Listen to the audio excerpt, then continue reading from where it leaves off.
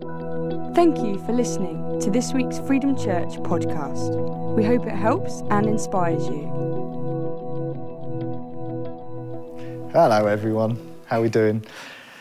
So today, let's talk about vocational wellbeing, and let's talk about it in the context of this last year, because it's been bonkers, hasn't it? We've heard it every week. We've heard it on the news, we've heard it in church, we've heard it from our neighbours and our colleagues.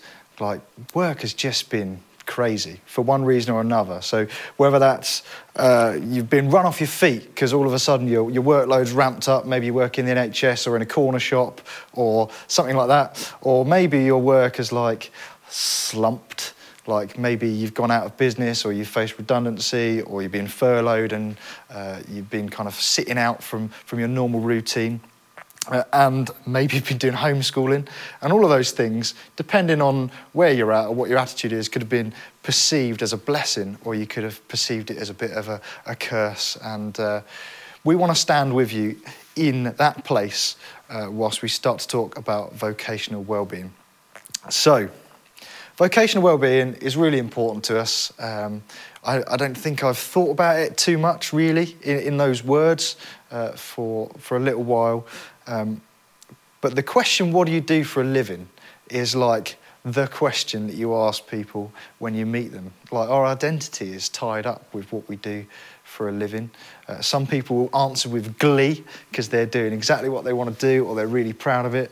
Some people might squirm a little bit because maybe their job's hard to explain, or maybe they're only allowed to say they work for the government, or there could be any reason for people giving an answer for what they do for work. And some people don't work in a profession at all. So you may be a carer for a family member. You might be a stay-at-home parent for a season. You might be out of work, whether you choose that or whether that's just something that's happened to you. But I just want to acknowledge that there's all those factors in play over this last year and just in general.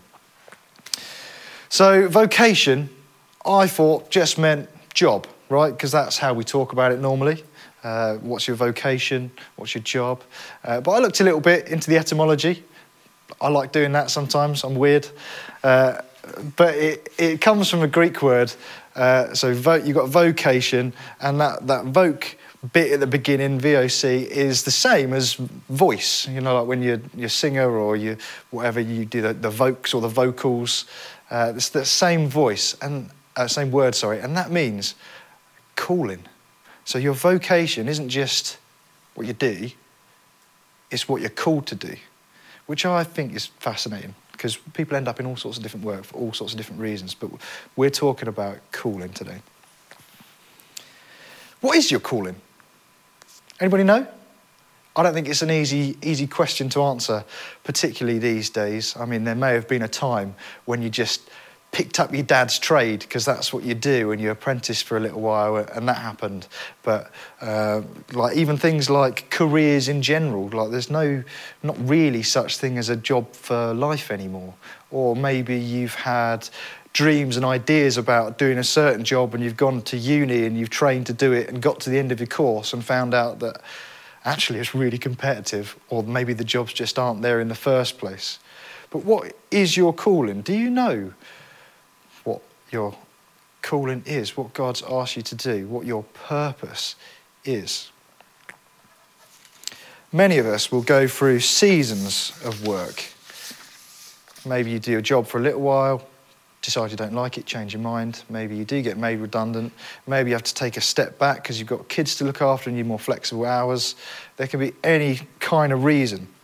And it's lots of moving parts, isn't it? It's not too surprising, really, that maybe if our identity is entirely invested in our job, when one of these things pops its head up, that we get a little bit shook, right? If you end up out of work, or there's change, or all of a sudden your work environment gets a bit uncomfortable, or you see something new up. When those things happen, it's only natural for us to bring other things in life into question. What am I doing if I can't do that same way that I was used to, or these people aren't being very nice to me, or I don't feel like I fit in this organisation?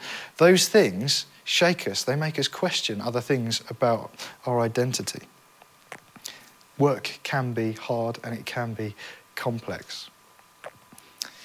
In the book of Genesis, we see that God gave Adam and Eve jobs to do in the garden before the fall. So sometimes that can be a hard thing to get your head around, can't it? The fact that work isn't a result of the fall or of sin. Sometimes it might feel like a bit of a chore, but actually it's really important for us as humans to work. Created to work, created with a purpose, it's good for us. God made us with skills, creativity and capability to thrive in our work before anything else happened. This is one of the reasons why unemployment is so difficult. Lots of us dream of not having to go to work, or we just can't wait for retirement because we get to put our tools down and do whatever. We're just out of that environment.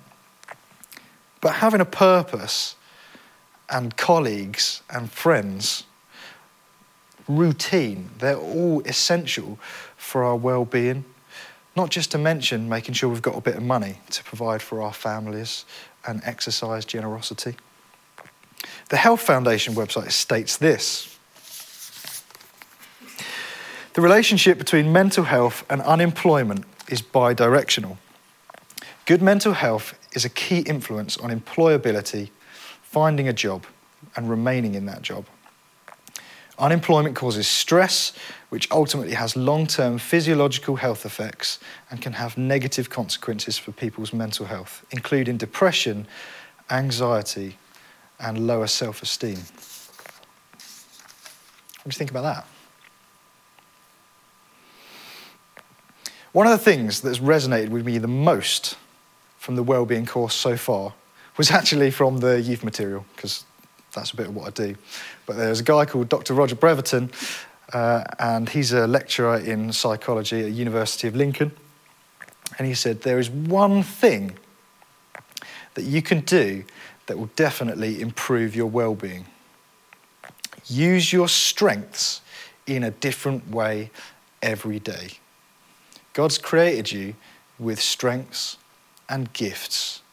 And I really believe that in our jobs, in our vocation, in our passions or purpose, that we are supposed to lean heavily on the things that we are good at. Nobody wants to be rubbish in their work. That's not rewarding. And if you're unemployed or not working, then you aren't getting to exercise any of those things unless you're being really creative. So yeah, working from our skills, strengths and gifts is life-affirming. We are at our most effective, and even through small beginnings and mistakes, we are motivated to go the distance because it's what we're good at. It's because it makes us feel nice, doing the good things that we can, feeling like we're utilising the best parts of ourselves that God has built into us.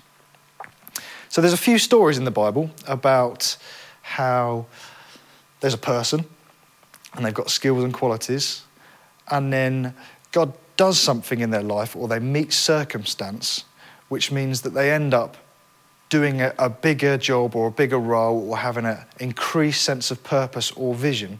But God uses the things that people have developed in their kind of smaller moments to go and do great things. So here's a couple of people. David, Old Testament, he went from defending sheep from wild animals, and then God turned that and used his skills into learning how to rule a nation and protect them from the surrounding nations. So wolves, national enemies. Esther, an orphan full of loyalty and love for her family and faith, when elevated to a position of influence, had the courage to speak out justice against racism and genocide. Joseph went from being a selfish dreamer, a bragger, through a journey of rejection, slavery, managing a wealthy household, defamation of character, prison, and then developed the character in integrity and ended up being trustworthy enough to set a dream and a vision to prepare Egypt and the surrounding nations for a time of famine. So he had all these crazy boyhood dreams about like kind of agricultural imagery and a bit of a bonkers journey. And God used that and turned who he was and his character into be able to protect and serve nations later on, despite everything. Simon Peter, New Testament. He went from being a fisherman, and a pretty aggy one at that, to becoming a fisher of men, going out rather than catching fishes, which is what he did for a job, and not particularly well all the time, but he used those skills to go and make followers of Christ and meet people and do a gentle, loving job of it rather than being the brash kid that he was at the beginning. And then finally, Saul. Saul had a wicked knowledge of religious law and just all about Judaism. And he used his, not wisdom, but his intelligence around the law and what the book said to actually just run around, terrorise, kill, persecute people who thought differently. Fortunately, God left all the killing and the terrorising back there somewhere, but then he used his knowledge of the law and of the kind of history to show people that actually Jesus was the answer to that. So he used his knowledge of the law to invite outsiders who he was persecuting into relationship with Jesus and the church. Those skills that I mentioned were there at the beginning and in the early days. Then these people met God or had their circumstances changed or responsibility shifted, and what started from small beginnings was moved into doing some really great things, and these are all heroes of the faith. And I'm thinking, what does that mean for you? You might be a dab hand at administration. You might be all right at working with wood. You might be all right at, caring for people, at talking things through with people. But how can you ask God to help use those skills to develop what you're doing, to increase your sense of purpose within the kingdom of heaven, to, rather than just doing a job that involves some of those things, using those things to make you feel really alive for Christ. Galatians 6 says this: make a careful exploration of who you are and the work that you have been given. And then sink yourself into that. Don't be impressed with yourself. Don't compare yourself with others. Each of you must take responsibility for doing the creative best you can with your own life. Last time I spoke on this platform, I spoke about how I was finding lockdown hard. I'm sure you've heard that from lots of people. How I was upset about being detached from my family for Christmas, how much I missed the physical gathering of church. But the whole story was, to be honest, a little bit worse. In fact, when Sim asked me to talk on vocational well-being, I didn't say anything, but in my head, we were walking along together and he said something, we were chatting about something else, and he kind of threw this in. I just thought, you're kidding. That is the last thing I want to talk about right now. I do not feel vocationally well. Not in particular because anyone had done anything wrong to me, but it just didn't sit right. I wasn't happy with my vocational well-being.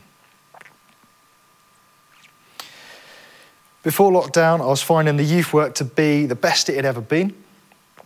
We had good numbers, we had lots of exciting stuff going on, and people were asking all the right questions, and the team was working really well together, and I was just excited about it.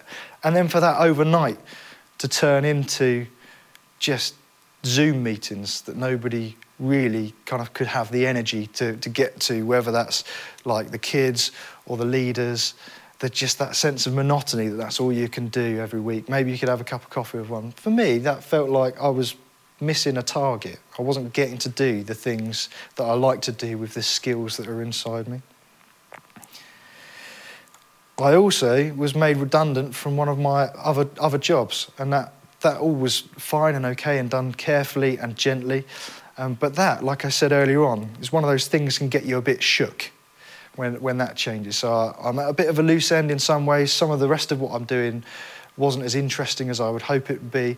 And I felt, when I thought about my calling and purpose, that I'd really been set in my mind a long time ago. What I was doing wasn't matching up with that.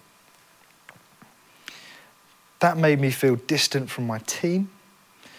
It made me feel outside of my calling, and made me feel distant from my Creator, really, in moments. Definitely distant from vocational well-being. Here's the thing. It's not the case anymore. Fortunately, through relevant conversations with friends, some honest talks with members of the team, by my lovely wife Beth holding a mirror up to my face, and some pretty desperate moments of prayer, and then just starting to put one foot in front of the other, my prayers were answered.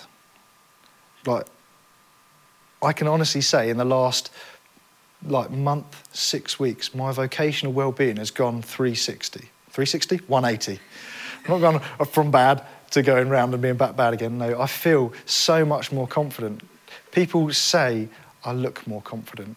I feel better in my work. I'm excited about the different aspects we're doing, even though we're still not getting to do all the things that we did. And that could be for all sorts of reasons, whether that's just circumstance, whether that's coming out of lockdown, whether it's because the sun started to shine a little bit, whether it's just been because I've had a bit of an attitude check. But I really think that's of God. I had some desperate moments of prayer, and he's answered them. I don't think that's just happenstance. And I'd go as far as saying it's a miracle. And that shouldn't surprise me, but it does. And I want to ask that for you, in your circumstance, wherever you are right now in terms of your own vocational well-being, that there would be a God-sent miracle. Here's the thing. Colossians 3 says, our work is our worship. So it says this, work willingly at whatever you do, although you're working for the Lord rather than for people. Remember that the Lord will give you inheritance as your reward, and that the master you're serving is Christ. It's important to look after ourselves, but the dream is to be doing it for Christ. So if you're like me and you needed a bit of attitude check, let that put you into focus. There's also another thing I want to talk about, and that's anointing. So we see that lots in the Old Testament, we see it a bit in the New Testament. But anointing is basically when the Holy Spirit comes upon us with power and activates our gifts and provides us new ones to empower us to carry out our calling. Quite often in the Bible, when someone is called by God to do something, they are then anointed, and that gives them a new confidence and set of gifts to do the job that they're called to do. We don't do this much in this church, but I want us to do some more of that, to expect the miraculous and to ask for spiritual gifts and to ask for some vision, some purpose, and really just wait on the Holy Spirit and God to do that. And we can do that at home. We can do that in locations where we've got people around that can pray with you. But yeah, I can think of the time when I was first called into ministry. I went from being just a little boy who knew a bit about church to all of a sudden knowing that God had a plan for what I wanted to do, and that was part of my identity, and that was exciting. In that moment, I met God in a new way. The Holy Spirit came upon me and completely changed my focus on life. And now, when I have a moment of poor vocational well-being or poor mental health or just hit a struggle, that is my line in the sand. That's my reference point. That's my datum. So when I feel lost or not sure what I'm doing, I've got that moment in history, in my own history, where I met with God and met with the Holy Spirit. And that is what I'm aiming, not to get back to, but I think of that as where I started and how I'm doing on my journey from that point. So I'm going to ask you to respond. And I don't know how we're going to do this, but I'm just going to give you a list of ideas. You might want to do this in venue, but there's some questions I want to ask. Right now, how is your vocational well-being? In terms of this year, in terms of your job, how is your vocational well-being? What is your purpose? What are your skills? And what is your calling? Maybe you lost track, maybe you're really set on them, maybe you're really clear, but I also want you to ask God to show you, remind you. And if you didn't know in the first place, let him know you in the first place. Remind you that your work is your worship. You might like singing and you might miss singing, but that's only a portion of our worship to God. Right at the beginning, we were made to carry out some jobs. That was the only worship that God asked of Adam and Eve. What does your work look like? Are you grumpy? Have you got a bad attitude? Do you feel like this year has been done to you? How can you turn that around to worship, doing what you do for Jesus, for God, because you know he loves you and you want to love him back? What conversations do I need to have? I chatted to lots of people when I was having a bit of a rough time a few months ago. And it was really helpful. People that I trust, good counsel, mentors, friends, family, arguments with my wife. What conversations do you need to have with your family and employers to increase your vocational well-being? Be careful, don't be brash, don't be stupid. It matters. And here's the last thing I want us to do. And it's the biggest, and it's the boldest, and it's probably the scariest, but it'll make the most difference. I want you to pray for anointing for one another. I want you to invite the Holy Spirit to come and activate the gifts and give us new spiritual ones. I want you to inspect the miraculous, because that's what changed my life back when I was a kid and the last couple of months. And I wouldn't do what I did without it. And I know what a difference it's made in my life. And I want you guys to have the same thing. That's why I do what I do. That's why Jesus is special. That's why this well-being course isn't just a self-help thing. It's Jesus that makes the difference, and it's Holy Spirit. Make sure you're praying with one another in your venues. This makes all the difference. Be brave. Lay hands on each other where it's appropriate, but do not let the moment pass.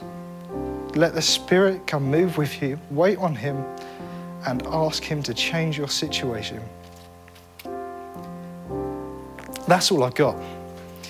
You can respond in your venues now. I don't know if Sim wants to come up and say something. We've got some worship. But invite the Holy Spirit into this situation. It will change everything. Your focus, your skill, your relationships, your workplace.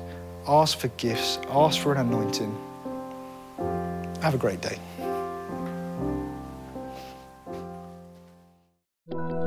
For more information about Freedom Church, please go to www.freedomchurch.uk. Thank you for listening.